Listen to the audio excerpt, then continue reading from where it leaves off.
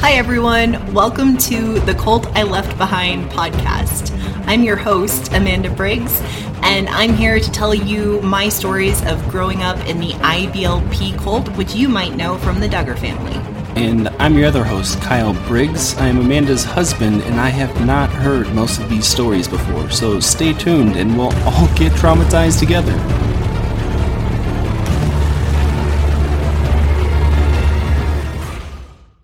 Welcome to the first episode of the Cult I Left Behind podcast. My name is Kyle Briggs, and this is my wife, Amanda. Hi everyone, I'm Amanda. I'm the person who left a cult behind, and ironically, it was the same cult that we all know about from the Duggar family. So I was part of the same organization called IBLP, or Institute in Basic Life Principles. Oh gosh, probably from my first memories of childhood on. Yeah, I think my bio parents had already joined the cult by the time I was born, or shortly thereafter. It was, but my whole childhood is wrapped up in that cult. So, Kyle and I sit here and drink and talk about my experiences growing up in that cult. What are you drinking today, Kyle? I went with the old faithful Jack and Coke today. Okay.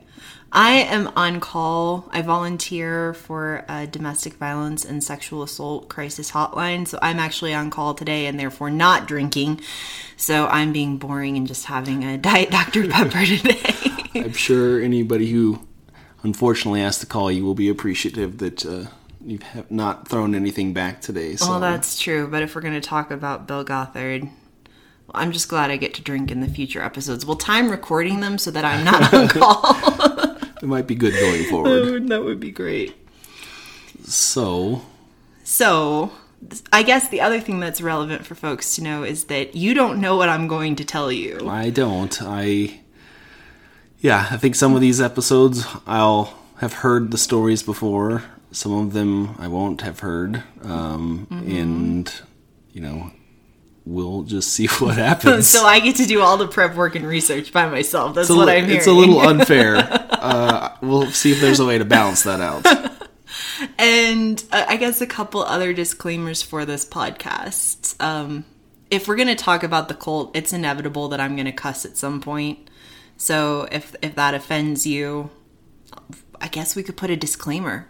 We could put a disclaimer in the description so you know which ones have expletives in them. I don't know if swearing's going to be more offensive than some of the stories you're going to tell. That's true. Okay, so also at different points throughout this podcast, we are going to talk about domestic violence, sexual assault, mental illness, some really heavy stuff.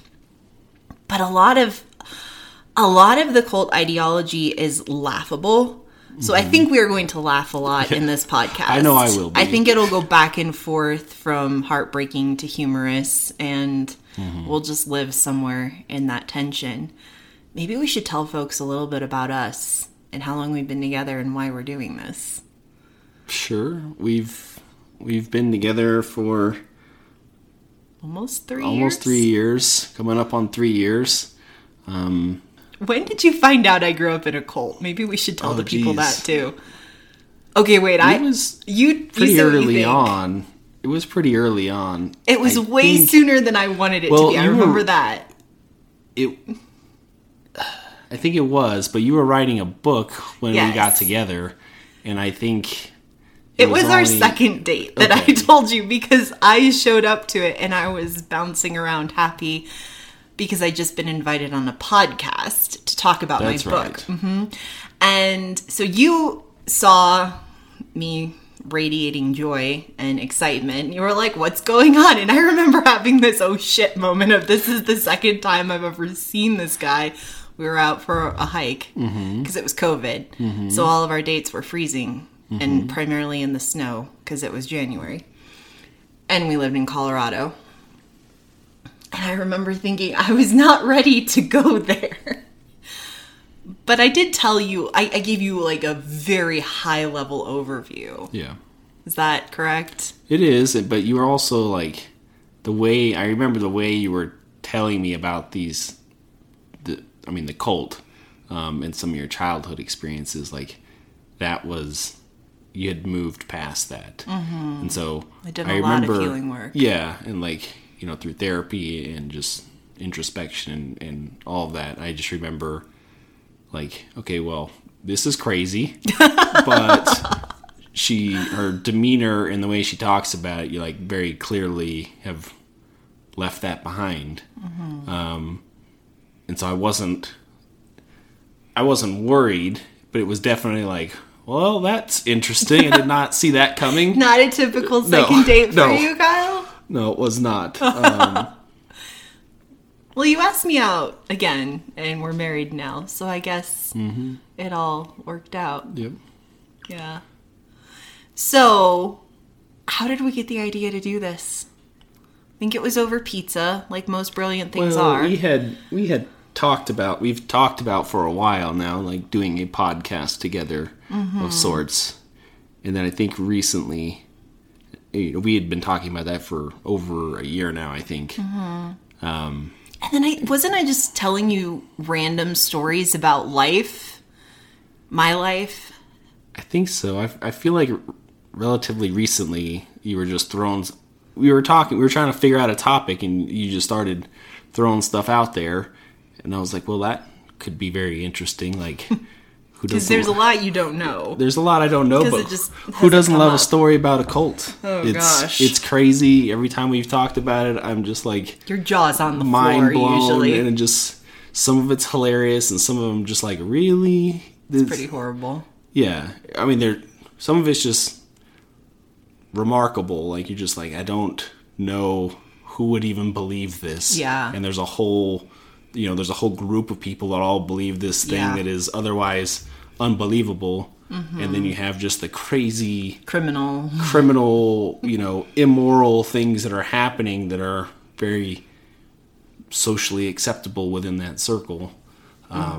So you get a very wide range of emotions talking about cults. Oh, that's true. So Kyle recently introduced me to the movie Fight Club. Mm-hmm. And the first thing that came to mind for me was the first rule of cults is we're not a cult. So I thought we should start talking about the cult by defining what cults are. And I didn't know I was in one till I was out of it, because we weren't a cult. And in fact, Bill Gothard, who is the leader of the cult that I grew up in, he has whole trainings on other cults, which is so hysterically funny to me, that he'll say, like, teenagers today are joining cults left and right. Come do what I do, and doesn't even realize that he's telling people to come to his cult instead of the other cults out there. So I personally find that funny. So according to like a dictionary definition of a cult is it's a system of religious veneration and devotion directed toward a particular figure or object. Do we meet that criteria? I would say yes. Bill Gothard was definitely venerated, and everyone was required to be completely devoted to him and his ideology. But then the Tennessean had a really great article on cults that I enjoyed reading, and they offered this definition. A cult is a group or movement held together by a shared commitment to a charismatic leader or ideology. Check. It has a belief system that has the answers to all of life's questions and offers a special solution to be gained only by following the leader's rules. IBLP checks every single one of those boxes. So we definitely were a group of people held together by shared commitment to a charismatic leader named Bill Gothard. He had a robust belief system that he claimed had answers to all of life's questions, and indeed offered special solutions. And he called them hidden truths. He used quotation marks constantly. He still uses them. He's still alive. He's still running his own weird little website. And Yes, he thinks you can earn a PhD while sleeping. He talks all about Oh, yeah? He has a PhD program right now. I don't even... I need to go look this up. I We'll wouldn't mind a talk about PhD it. in my sleep. We'll talk about it someday. But yes, he has all of the answers to everything, including, like, just ridiculously detailed stuff, like how married couples should have sex around the wife's menstrual cycle. Like, that is how detailed his rules for life are. Oh, I would definitely take that advice from some other man when I was going to do that. It's a little creepy. And he's never married. Oh, So, even but more he knows credibility. everything about everything, including women's menstrual cycles. Sounds like it. So, I think we absolutely meet all of the criteria for being a cult. So, how did this cult start? So, I think what we should do, what occurs to me is that it would be helpful for you, Kyle, / our listeners, to learn how this cult came to be. Mm-hmm. And then I think we should do an episode on how my family got involved in it. Yeah. Okay, and then I think we should do an episode on all of the scandals. Mm-hmm. That might be a couple episodes. That sounds like it's probably going to be a couple. A couple episodes. And then I think we start breaking down all of the weird teachings. Well, there's no shortage of those. There is no shortage. Y'all will have, if you enjoy this podcast, you'll have something new to listen to for years. So, all right. So the cult actually started in 1961 under the name Campus Teams. It was started by Bill Gothard, and his goal was to help teens and parents make wise choices. That sounds so great and innocent, right? Yeah, that sounds... Lovely beginnings. Mm-hmm. Not scary. No, it sounds like a pretty innocent goal. Who doesn't want parents and teens to make wise choices? Yep. Exactly. Then in 1964, Wheaton College, which is a really conservative Christian private college in Illinois, kind of in the Chicago area, invites Bill to teach a 2-week class based on his work with teens. Now, keep in mind that Bill is a graduate of Wheaton College for his bachelor's degree and his master's degree, which is all in, like, Christian ministry related stuff. So they invite him to teach this 2-week class based on his work over the past few years with these teens and their parents, helping them make wise choices. And he calls the class Basic Youth Conflicts. Okay. Now, pay attention. The dude really likes the word basic. Okay.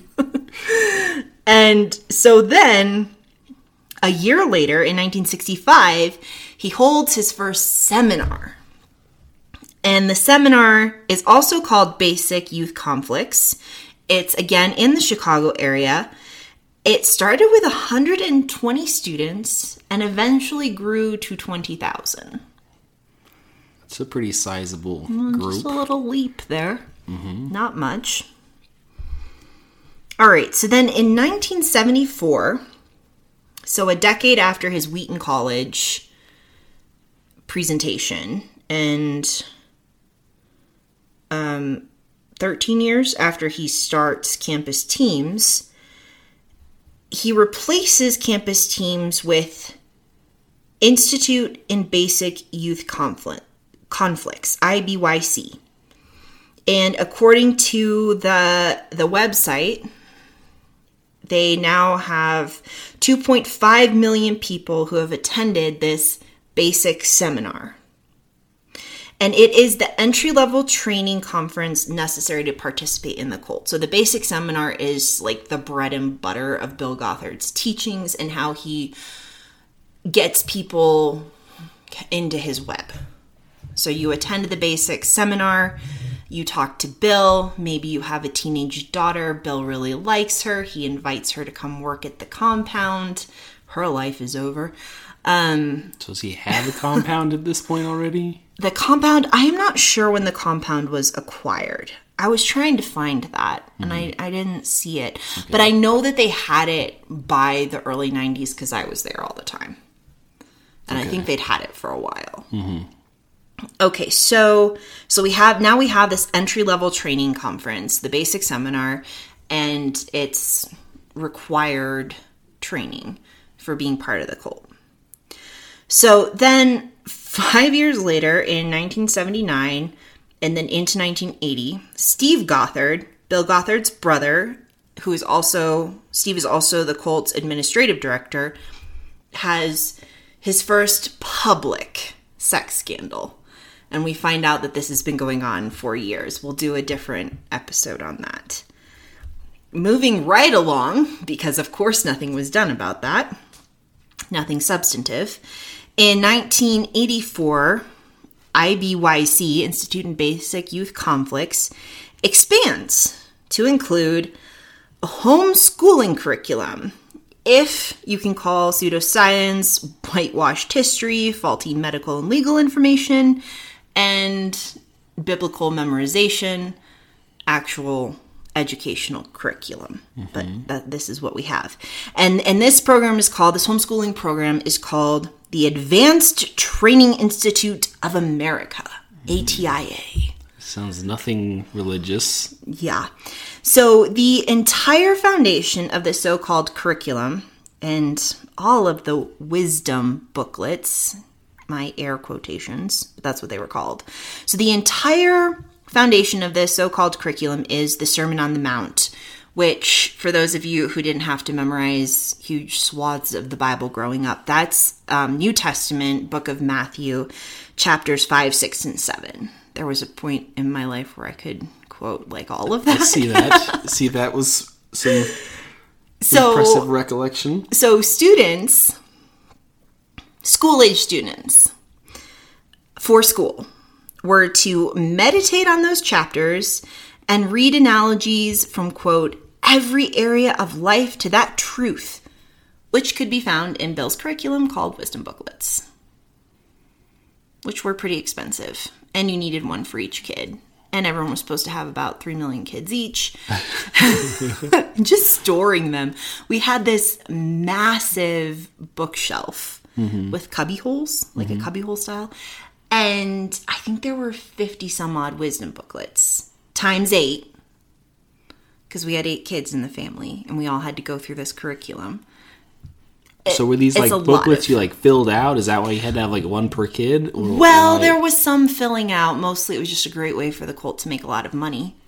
So stepping back for a second, how many kids were in your family? 8. So you guys had 8 copies of these books? Yes. And how... Like 50 of them. So 50 times 8, okay. And... just stepping back for a moment, like how long were you in the cult before you even figured out that you were in a cult and had left? Oh gosh. I didn't know it was a cult until I was in my early 20s. Okay. I knew it was bullshit before I was 10 years old. That did not go over well being a female in that environment. Yeah. So what were in these wisdom booklets? Oh my gosh. Okay, so the wisdom booklets, they had like science and history and language arts, but they were all Bible stories for the most part. And then like random stories from Bill. They had a medical and legal portion, which I just can't even think about. It was real. So do they like twist a lot of the... So it sounds like some of them are personal stories or personal opinions of his. Oh, everything is a personal opinion attached to a cherry-picked Bible verse that supposedly backs up his proclamation of God's hidden truth in that cherry-picked Bible verse. Mm-hmm. So it's just his interpretation of it. Oh, yeah. And then, so the stuff that should be more scientific or factual, like law, he still managed to twist that with some sort of Bible verse. Mm-hmm.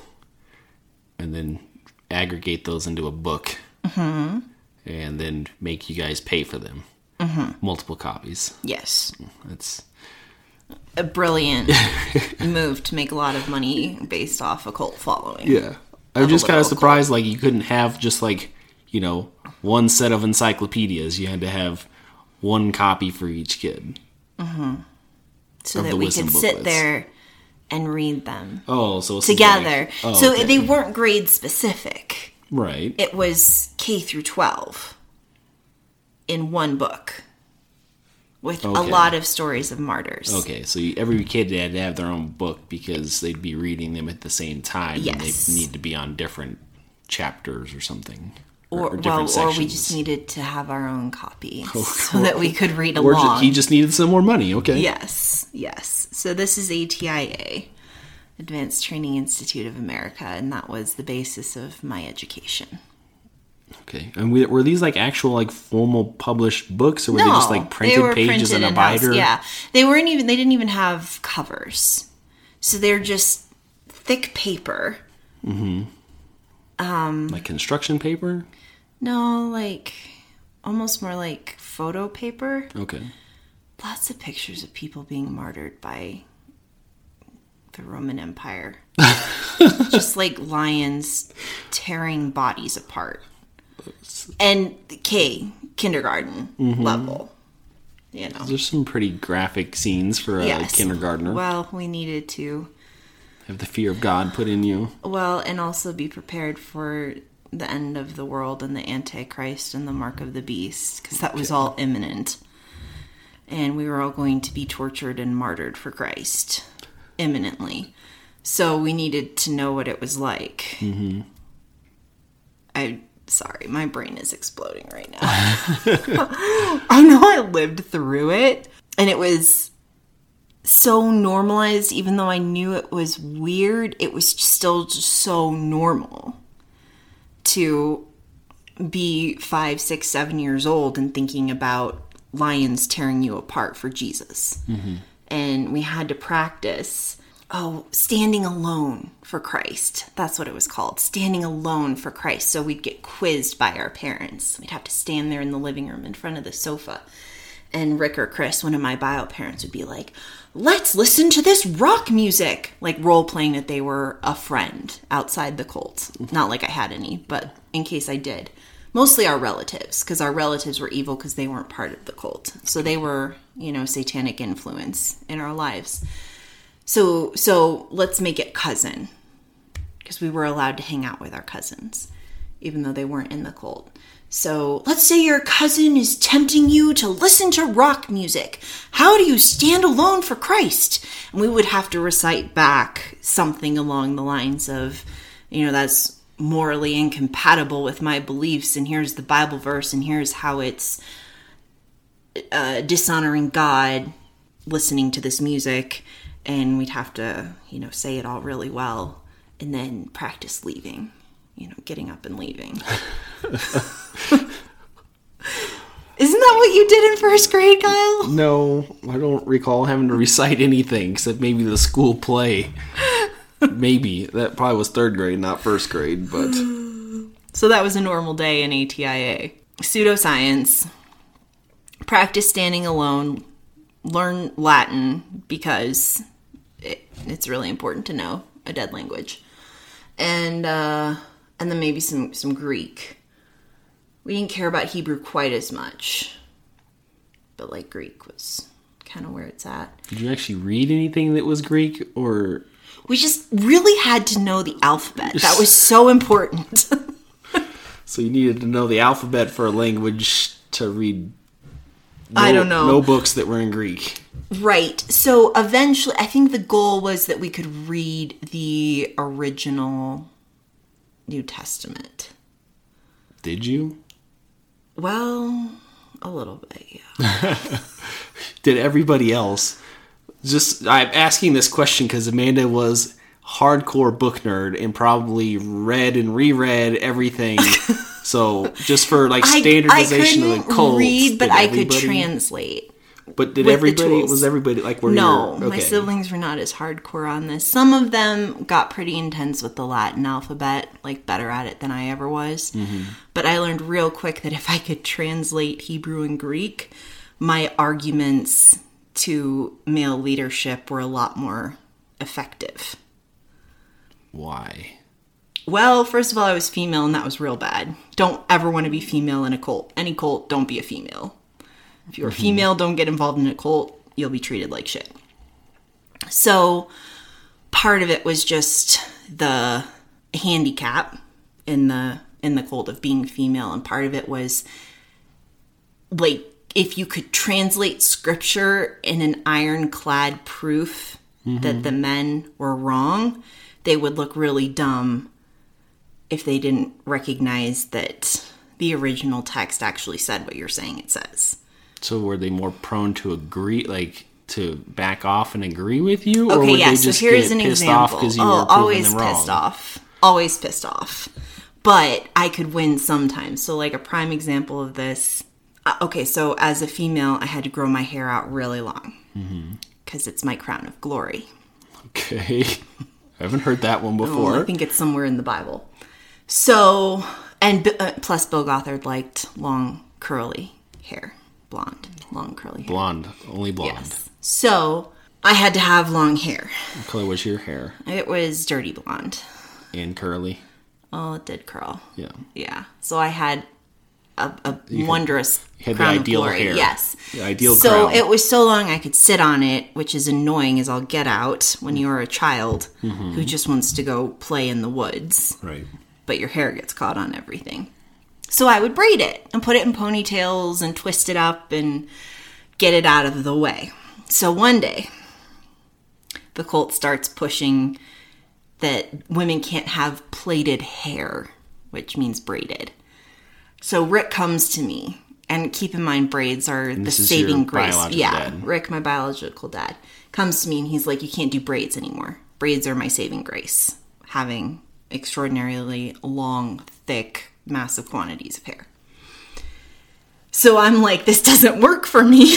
And he's like, too bad. The Bible and Bill, most importantly, Bill Gothard, Mr. Gothard as we called him, had started pushing this, women are not to have plaited hair because I think Paul says so somewhere in the New Testament. I mean, because Bill likes or doesn't like braided hair. I don't know. I don't even know. But we can't do it anymore. And I'm like, this really doesn't work for me. Mm-hmm. It really doesn't. So I get into a knockdown, drag-out argument. No, first I go be a nerd and I research. I translate all the Greek. And I figure out that what I believe Paul in the New Testament was getting at was prostitutes in the Greco-Roman era signaled their profession by either having their hair shaved or braided. That's how you knew it was a prostitute. So if you wanted to partake of their services, you could identify them. Interesting. So I find out all of this, and I translate to make sure that I'm not getting it wrong using all of the, I forget what they're called, but the books that we would use for translation. And so I take all of this to Rick, and I'm like, in our culture, it doesn't signal prostitution anymore, Dad, so I'm not going to braid my hair. So I'm going to keep braiding my hair. So he and I get into a knockdown, drag-out fight. Where he's like, that's what Mr. Gothard said, that's what the Bible said, that's what you're gonna do. And I'm like, it's not what the Bible says in context. I'm not even 10 yet, okay? Contextually, that's not the meaning of this scripture. And I won. Because I had done my research and translated the Greek. I'm surprised they let that go. It just accepted, it's just a different time. I can only imagine that as a father, hearing your 8 or 9-year-old daughter proclaim that it no longer signifies prostitution. Like that's gotta stop you for a second that your kid is talking about prostitution and she's not even 10 yet. How does she know this? A little concerning, yes. Not that they cared because we had to talk about sex a lot. Well, You did or didn't? we never talked about sex, just how bad it was. Okay. And so I never even had a sex talk. Just sex is evil, sex is bad, sex is just for marriage. Never, at no point? No, I never had a sex talk. Okay. Yeah. I assume your siblings also did not get that talk. No clue.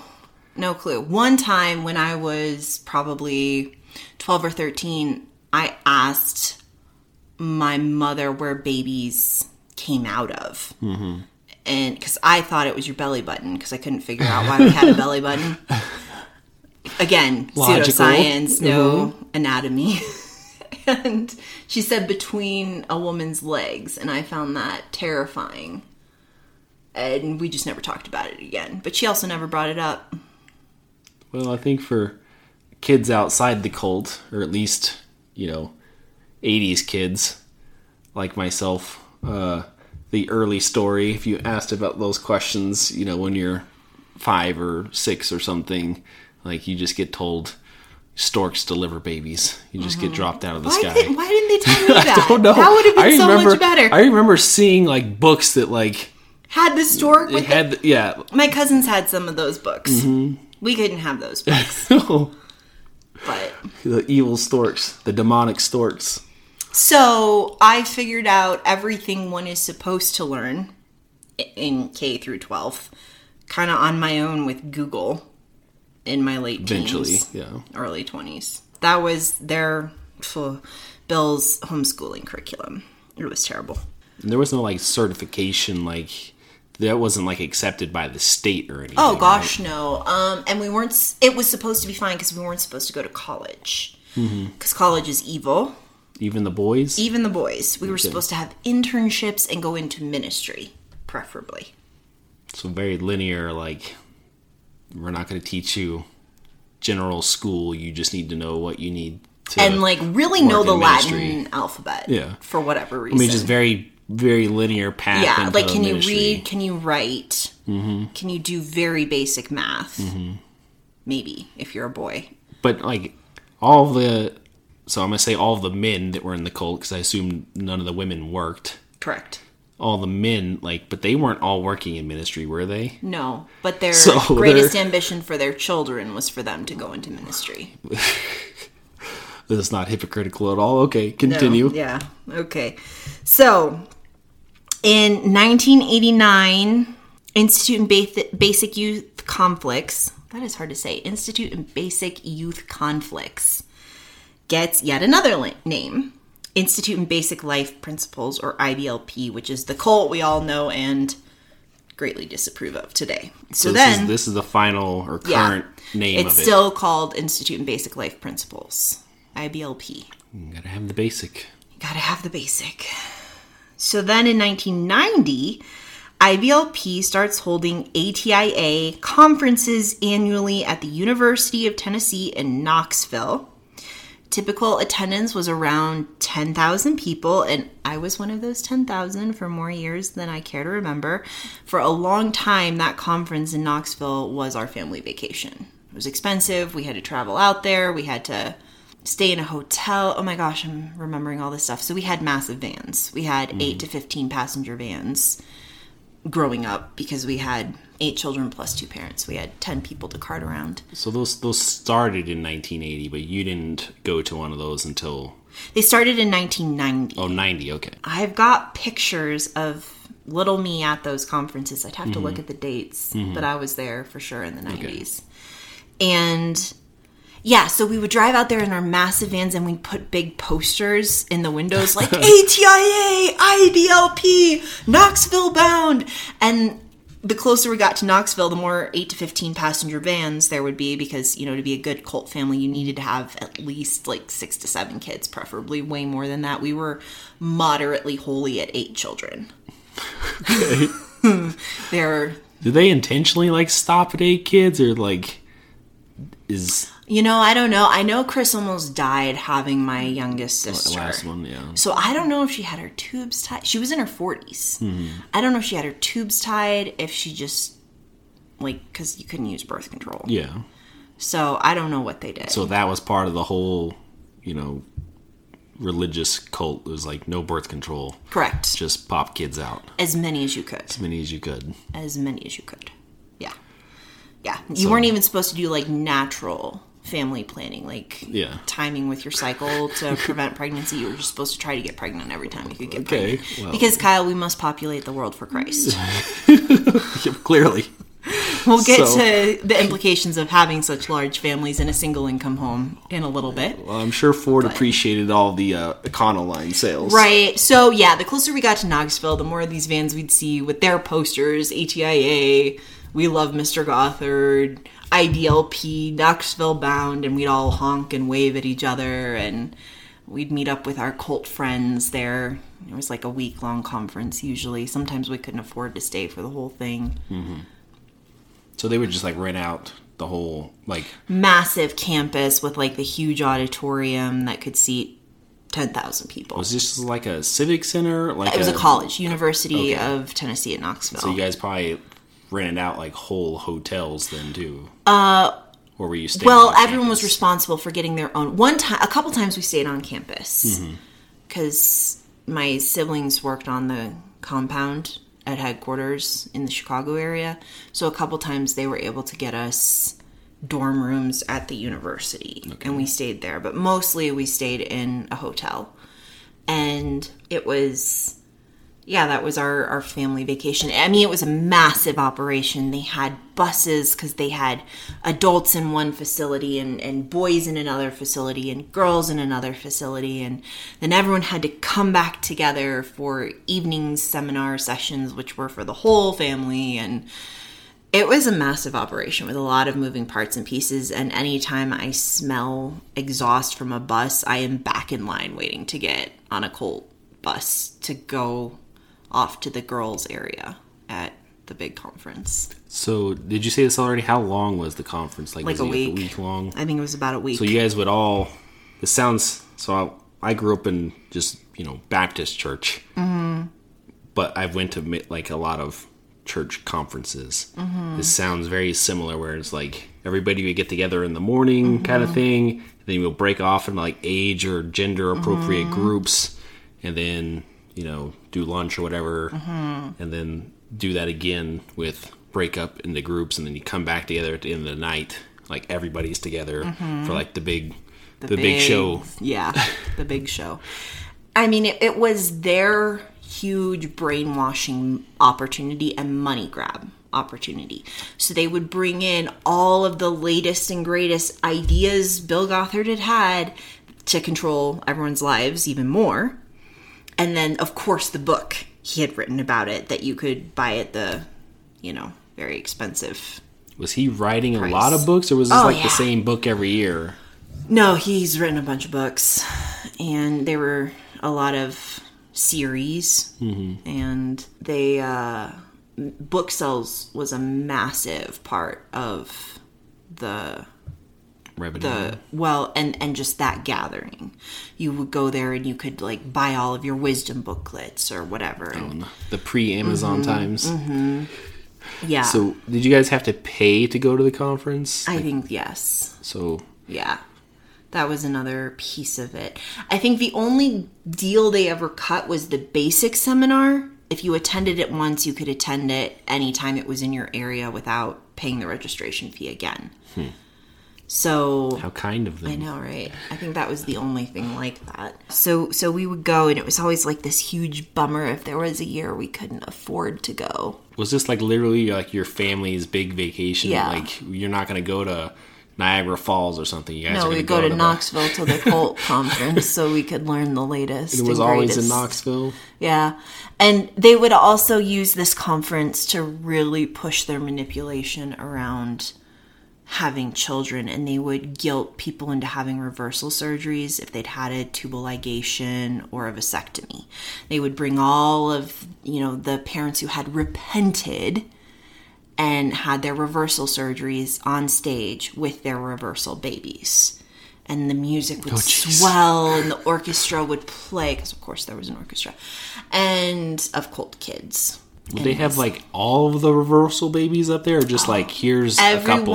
No, anyone who was at the conference who had a reversal baby, like a call for it. Yes, okay, was up there on stage, and the parents talked about just their process to repentance and healing their guilt and sin through having reversal surgeries and having more babies.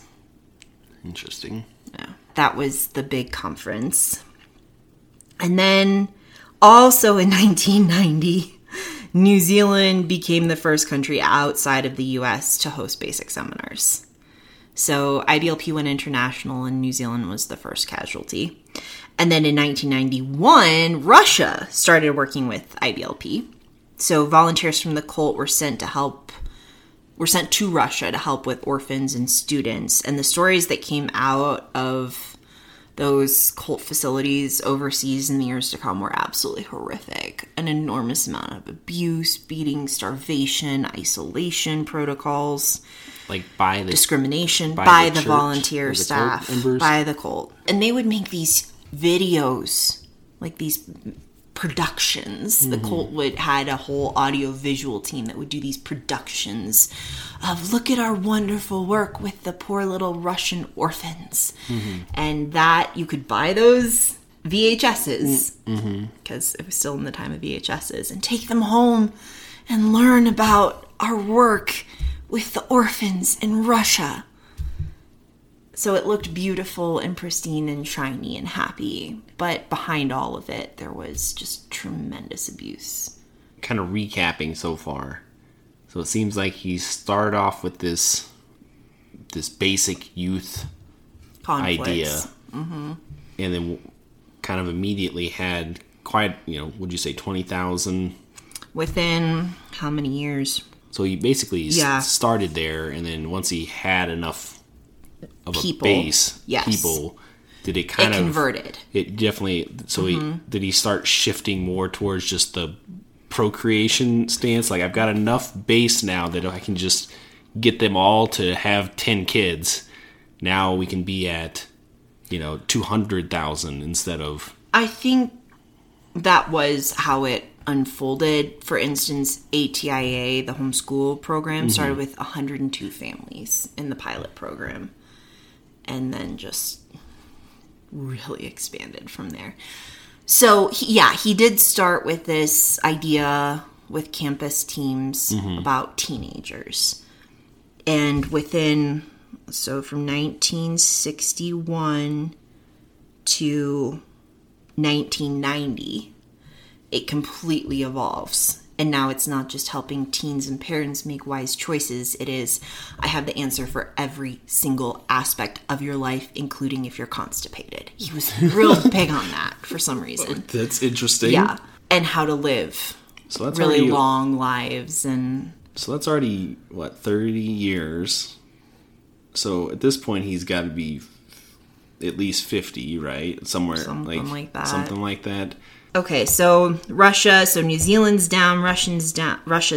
Then in 1993, IBLP infiltrates Australia. And then in 1995, the cult makes its way into Taiwan. And that was such a huge deal within the cult. I still remember hearing about how God was just blessing our work because now we were an international organization. And then, in 2000, IBLP acquired a substantial property in Big Sandy, Texas. And I think that was actually donated by the owner of Hobby Lobby. I think he was the one who purchased it and then let IBLP lease it. Interesting. Yeah.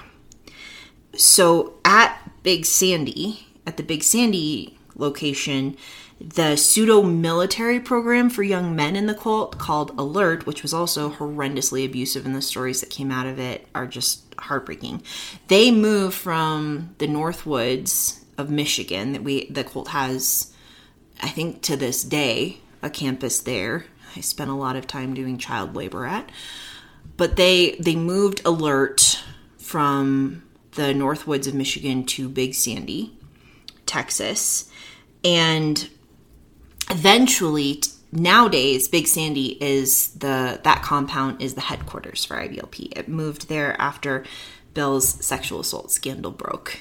So, and that was in 2014. I forget exactly when they moved, but it was 2014 to 2016 they relocated to try to wipe the slate clean. So before we move past that, because I have heard this one, so Alert was basically, from what I gathered before, Alert is like their security detail. Like, it wasn't militaristic, or was it just like... It functioned a lot like a National Guard would in terms of it responded to catastrophes. And of course, the audiovisual people were there with their cameras and microphones to capture footage of brave young cult men rushing in a flood after, hurricanes. And I'm sure that those people did some good, but the way those young men were treated, the physical abuse, the spiritual abuse, I am certain there was sexual abuse, the punishments, the physical requirements. I mean, I'm a military veteran, and what they put those men through was some bullshit. Yeah. So We can circle back to that one. I just Yeah. want a little context there because I think we can probably do a whole other episode. Oh, we could. on And they alerts. had something called Excel for the women. That was basically, you have to get married, so you need to learn how to sew, how to cook, and you need to be really skinny, so we will literally starve you if you are not the size we want you to be. And we will put you in isolation, and there was all forms of physical and spiritual abuse. I'm certain there was also sexual abuse at Excel as well. I never went to Excel. So you need to make sure these women are always pregnant but not fed. Yeah. Sounds logical. Yeah. Okay. Yeah. Let's keep going. Okay, so 14 years later, 2014, that's the next big thing. So Bill Gothard resigns from his position as IBLP president after 34 women come forward with allegations of sexual harassment and assault, including minor victims. So women who were minors at the time of the assault. Bill believes you become an adult at the age of 12 because... But this was like legally these were children at the time. Like 14-year-olds. Okay. That was a very common age for him to acquire young women, guilt their parents into making them stop their pseudo-schooling at home, and move to the headquarters compound in the Chicago area of Illinois and work for him as a personal assistant or secretary. Like a 14-year-old knows how to do that. So was he just waiting for them to hit puberty? Was that like really what his threshold was? Probably. Okay. So then in 2015, Bill launches his own website, billgothard.com, and continues spreading his harmful ideology through that website. Which is still up. Oh, it's right still now. up. Okay. Oh, yeah. And then in 2016, Bill and IBLP are sued by a group of Bill's victims. Oh, and I do have that here. And that is when the cult headquarters moved from Oak Brook, Illinois to Big Sandy, Texas. 2016? To try to like, we're just going to smooth this over and reset. We moved. It's gone. Yay. Right. Jazz hands. And then in 2018, unfortunately, the lawsuit was dismissed due to exceeding the statute of limitations. So he was never held accountable. And in fact, if you go to billgothard.com, he has testimonies from women, saying he's not, otherwise. Yeah. So, all right. So the cult's big thing in the basic seminar is Bill thinks you can boil life down to 7 basic principles, which are design, authority, responsibility, suffering, ownership, freedom, and success. And that's basically what all of my life was built on. Those 7 principles. And there was a song. Oh my gosh, we had to learn this song. I don't want that song stuck in my head. But they turned it into a children's song that we learned at children's seminar. While the adults were in the adult seminar, we would go to children's seminar, and that was where we would learn songs written by the cult to teach us these principles. And if you were female, you got to learn Proverbs 31 set to music, so that you would always know what to be as a female life form on this planet. I was never one to memorize scripture that what's Proverbs the recap 31 is how to be a virtuous woman. Okay. Who can find a virtuous woman, for her price is far above rubies. And then it goes on, I think that's the first verse of Proverbs 31. And then it goes on to just describe all of the things that a woman must do to be virtuous. So obviously you have in the Bible like 10 commandments. These 7 principles was that more important? Did they just kind of hold them at the same I barely level? remember learning about the 10 commandments growing up. So it was just like straight I knew of cults. them, but like the 7 basic principles. Mm-hmm. Oh, it had to be basic too. Yeah, 7 basic principles. So maybe we'll do some episodes on those. But yeah, design, authority, responsibility, suffering, ownership, freedom, and success. I mean, most of those sound reasonable.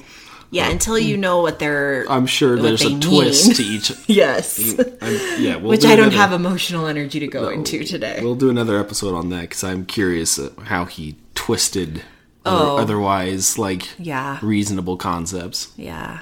Authority is particularly fun. I bet. We'll have to do a whole episode on authority. So he had teachings for every aspect of life. So dating, sex, marriage, authority, your umbrella of authority, umbrella of protection, male superiority, obviously homeschooling, food, dress and appearance. We'll have to do a couple episodes on that. Oh my gosh. Eye traps, Kyle. I don't even know what that is. Exactly. I will. You poor thing.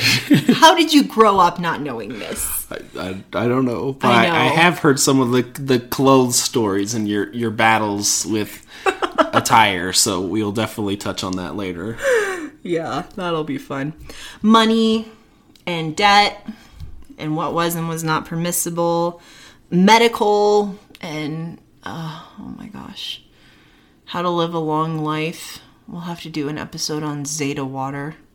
I don't know. Yeah, you don't want to know what it is, but we'll do an episode on it anyways. Music, dancing, the concepts of fun and entertainment and rights and how we don't have any.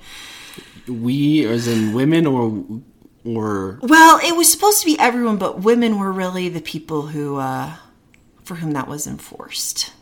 Okay. Yeah. So you put it out there as a generic. Yeah, but at the end of the day, like, if you weren't Bill, you didn't have as many rights. And if you were female and not Bill, you really didn't have any rights. So he's, from a hierarchy standpoint, he would put out all these rules and then not follow them personally. It wouldn't follow them personally. Mm-hmm. And then men got some leniency on some of those things, and then women just didn't get any on. Correct. And they had to follow all of them. Okay. And everything was their fault. Right. Naturally. And then, oh my gosh, there was this huge push on character qualities. There are 49 of them, according to Bill. Did you have to memorize all those? Oh gosh, yes. And you have to uphold all 49 of them in order to be Christ-like. So is this supposed to be something you can, like, attain, or yes. This is like a lifelong ambition to... No, this is attainable. Okay. And you're 8, why aren't you doing it? Of course. So these character qualities, they're taught in a 3-volume set. Yes. For the low price of $49.99. No, more than most people spend on groceries in a week. Oh, like hundreds of dollars for a book? Mm-hmm. Well, it's a 3-volume set. Oh, so you get 3 books. Yes. So they were basically nature stories with Bible stories to reinforce them. So Bill decided each character quality, each 49 character qualities, has a corresponding animal that demonstrates the quality. So most of the stories were about how baby animals died if they didn't obey their parents. So we needed to obey our parents so we would not also die. So he tied them to some sort of characteristic that a specific animal has or flaw, and then would say, like, yes, this here's is how an they example from nature. Yes, and died. Okay. And then every quality had a definition you had to memorize, and then it also had an opposing evil quality to learn about and avoid. So, like, obedience was disobedience, to make that simple. Mm-hmm. Yeah, so we had to memorize all of the character qualities and all of their definitions and their antithesis behavior. I spent most of my childhood memorizing things. It sounds like it. This is suddenly making so much sense in terms of how I can memorize stuff so well as an adult. I don't know if I ever put that together. It makes a lot of sense to me why you think I can memorize that much stuff. I'm like, I don't know what you're talking about. No. Okay. All right, I studied for a test, and then as soon as the test was over and I turned it in, it was gone. Like, I forget. Next chapter. Yeah. So a fun fact, I was poking around on the IBLP website. Normal things to do on a Saturday night. Well, I was researching. I didn't memorize anything, though, so this is growth. So you can see the misogyny of the cult even in how they market their products. So, for instance, this 3-volume character sketches set specifically says, this series is for fathers to teach their children character. can't mess up that chain of command, and a mother will obviously not be able to teach her child character development. So, but weren't the but the women were supposed to educate the teachers at home, regardless of their qualification level as a teacher. So is this supposed to be like a man understands this and buys it for his wife to he has to teach. Well, no, the male, the father in the hierarchy, so it's like God, Bill, then the father, then the mother, then the child. That's new. Yep. Insert yourself right in there. Yeah. So that's all under authority, Kyle. We obviously need to educate you on how this works. Okay. Yeah. So even in their marketing, it's fathers. So I'm just making sure I understand. So like they marketed towards the men, but the men were or were not supposed to be the one like actually teaching. Well, the father is the spiritual head of the home. But like functionally, like who was actually was the father actually buying this book and then like reading it and then like that's teaching what they were supposed to do. Okay, but they weren't. So we had something called wisdom searches very early in the morning when we all wanted to be asleep before school, so Rick would get up super early and he had his whole routine where he would like iron his shirt because he wore suits every day for work. So he would iron his shirt and get his tie all ready and stuff and have his coffee and shave. And then we'd all have to get up and he'd come into the room like all happy sing-songy. It's time to do wisdom search as a family. And then we'd all have to go sit around the dining room table at like, I don't know how early, 5 or 6 a.m. And then we'd have to read this kind of stuff and he would lead it. And then he would go to work. And then Chris would... 30-minute thing? Probably more like an hour. Okay. At least that's what it felt like. Rough way to start the morning. Oh, it was miserable. And then he would go to work and Chris would, air quotes, homeschool us. And then he'd come back and we'd have, at the end of the day, and then we'd have family dinner. And then there might have been some playtime, but we had to end with like family... What did we call it? I don't know if we call it family devotions or family prayer time or family worship time. But that was another... we should do a whole episode on that. I was just thinking of a question I was going to ask you, and I was like, no, that can be a whole Save it for other the episode. There, that was when we were spiritually abused and manipulated into doing some really crazy stuff. I just can't believe that, and I'm curious if it actually worked that way, but like, how did he get a 6-year-old up out of bed at 5 o'clock in the morning and be like, you need to sit here and do these wisdom searches for an hour? Like, did that actually happen? Yeah, the cult had very strong stances on punishments and physical beatings and spare the rod. So it was by no means voluntarily No, done. It was, do you want to have your ass beat or do you want to sit down and do a wisdom search? Okay. Well, that makes more sense. Yeah. With the special whipping implements the cult sold. Oh. We can do an episode on that. Another good way to make money? Yeah, as it turns out. So, I refused to attend the basic seminar. I was such a good kid, but I was also, I guess, a rebel. So you're talking about the one, like the big one that's like... once a year in Knoxville? No, this was the one that's like the foundational entry into the cult. You have to attend the basic seminar where they teach the 7 basic principles, and it's like the intro to all of Bill Gothard's ideology, the basic seminar. And then you have the advanced seminar. So your parents, your biological parents went through that, but then the advanced seminar. So as a kid, you went to children's seminar and learned songs to teach you the 7 basic principles and learned about satanic influence and how Satan was trying to build strongholds in your heart and all that kind of stuff. Okay. So we did that.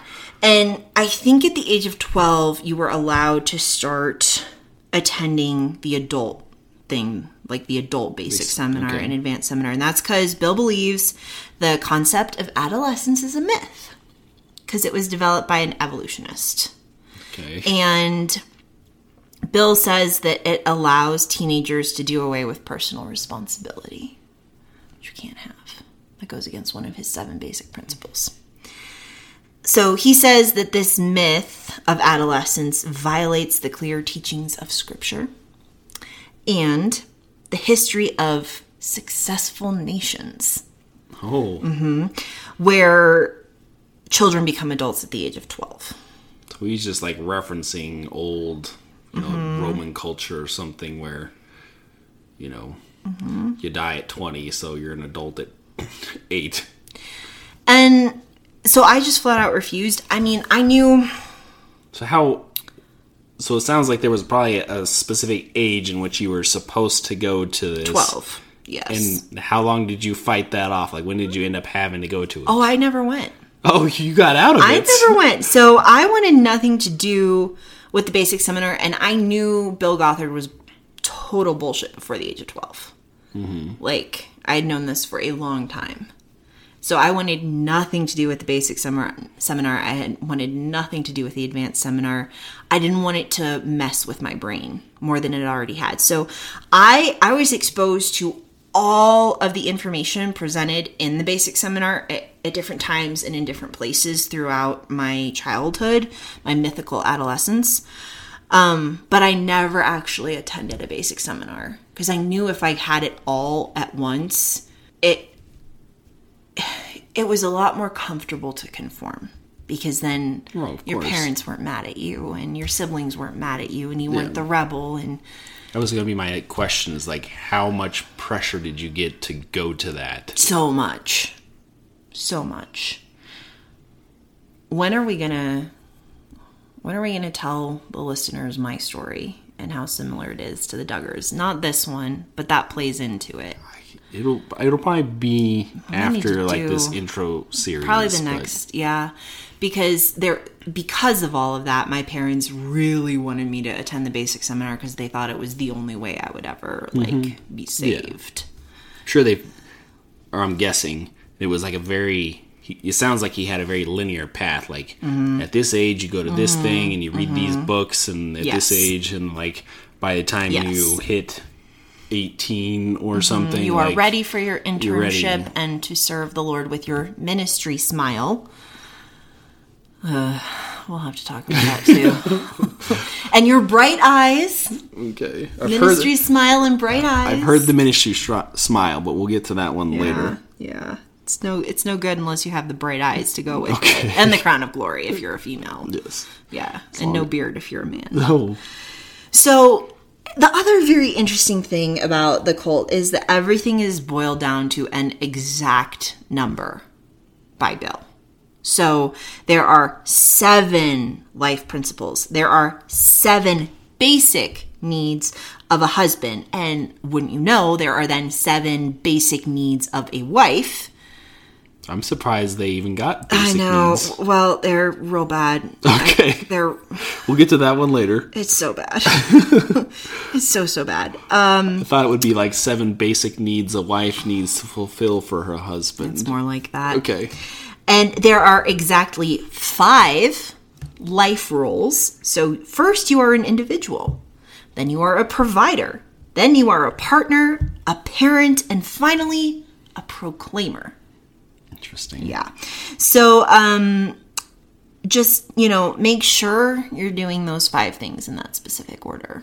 No other order. So was there any mathematical reasons for some of this? So you get 49 of this and 7 and 7 and 5 and... Well, I don't know if the 7 thing is because 7 is God's number because 7 days to make the world, or 6 days and then he rested. But no known correlation with how he chose the numbers. Okay. And then when he had one, of course, everything else had to match it. So I imagine there was a lot of fabrication just to get that to was the kind of right where number. I was going. I was like, well, it sounded like there's a lot of 7s. Yeah. They really struggled with the 5.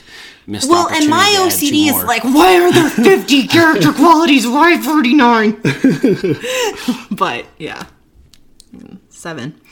So another thing was just the financial hardship of being part of this cult and living with all of the rules. It sounded like he had obviously had a lot of ideas and then the indoctrination that went along with that. And then he also created a lot of financial burdens to go with all of those requirements. So I found something very, very interesting. So the compound in the Chicago area, the one that I grew up, I never lived on, but grew up in close proximity to. My older siblings worked and lived there. I volunteered. There was an enormous amount of child labor in the cult. Unpaid child labor. And you grew up in the Chicago area. So I grew up less than an hour from the compound. Okay. So I was there all the time. And so it was 223 acres. Wow. Yeah, and during the time my family was actively involved with the compound, it had several hundred staffers. So like up to 300 people. Full-time? Were they living there? Yeah. Okay. Yeah. There was housing on the 223 acres. Office buildings, warehouse, printing press, and apartment-style homes and single-family-style homes and duplexes. Okay. Yeah. So, recoveringgrace.org is a really fantastic resource that I will probably reference a lot in this podcast because they have access to primary source documents. They have interviewed witnesses who were actually present at crucial meetings. They have, through these individuals, gotten their hands on primary source, like meeting minute style stuff. So they have a lot of fantastic data. And one of their goals is to basically proclaim to everyone who ever believed in Bill Gothard that it's a cult and his ideology is incorrect. And if you believe in the Bible and want to follow it, it's not even biblical teaching. So is this, I assume, some sort of nonprofit? Yeah. Is it specifically anti-Bill Gothard, or is it just like anti-cult? They might do more stuff, but they have done a fantastic deep dive into IBLP, into Bill Gothard. They've spoken with him. So and like I said, they've really done their research in terms of. They're just like trying to debunk the cult ideology. Okay. So they have this really interesting statement regarding life as a staffer on the compound. I'm going to read this.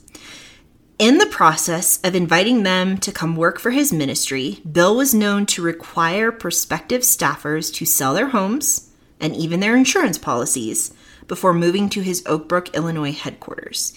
He exhorted them to place their trust in God and in the ministry to provide.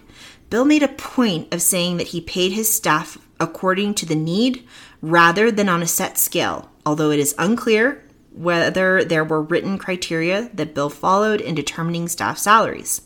In 1980, most staff members were paid around $14,000 a year, approximately $44,000 in 2012 dollars, with married staff being paid more on average than single staff. In comparison, Bill's brother and father were both being paid around $30,000 annually, so more than double everyone else, approximately $88,000 in 2012 dollars. And so that's the end of the quote, but I personally experienced poverty growing up in the cult, but also witnessed the abject poverty of the staffers.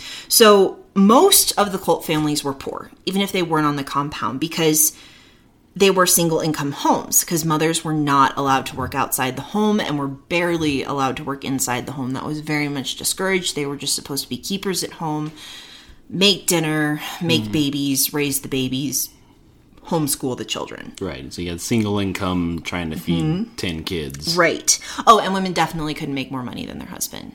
That's one of the 7 basic things about being a wife.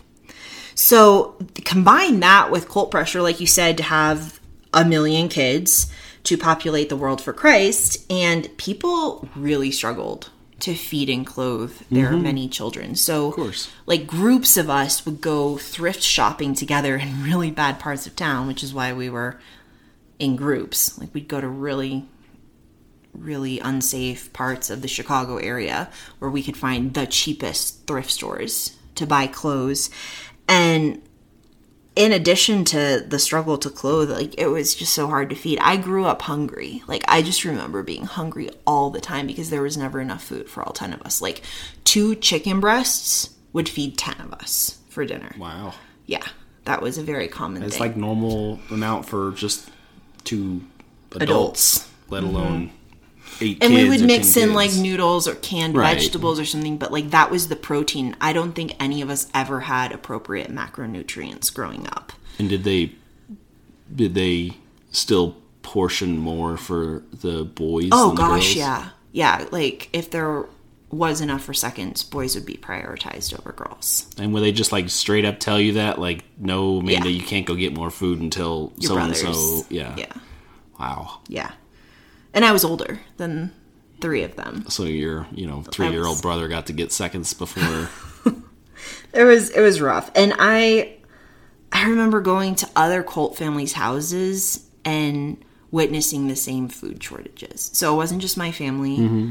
Everyone who was employed by the cult was paid, nothing.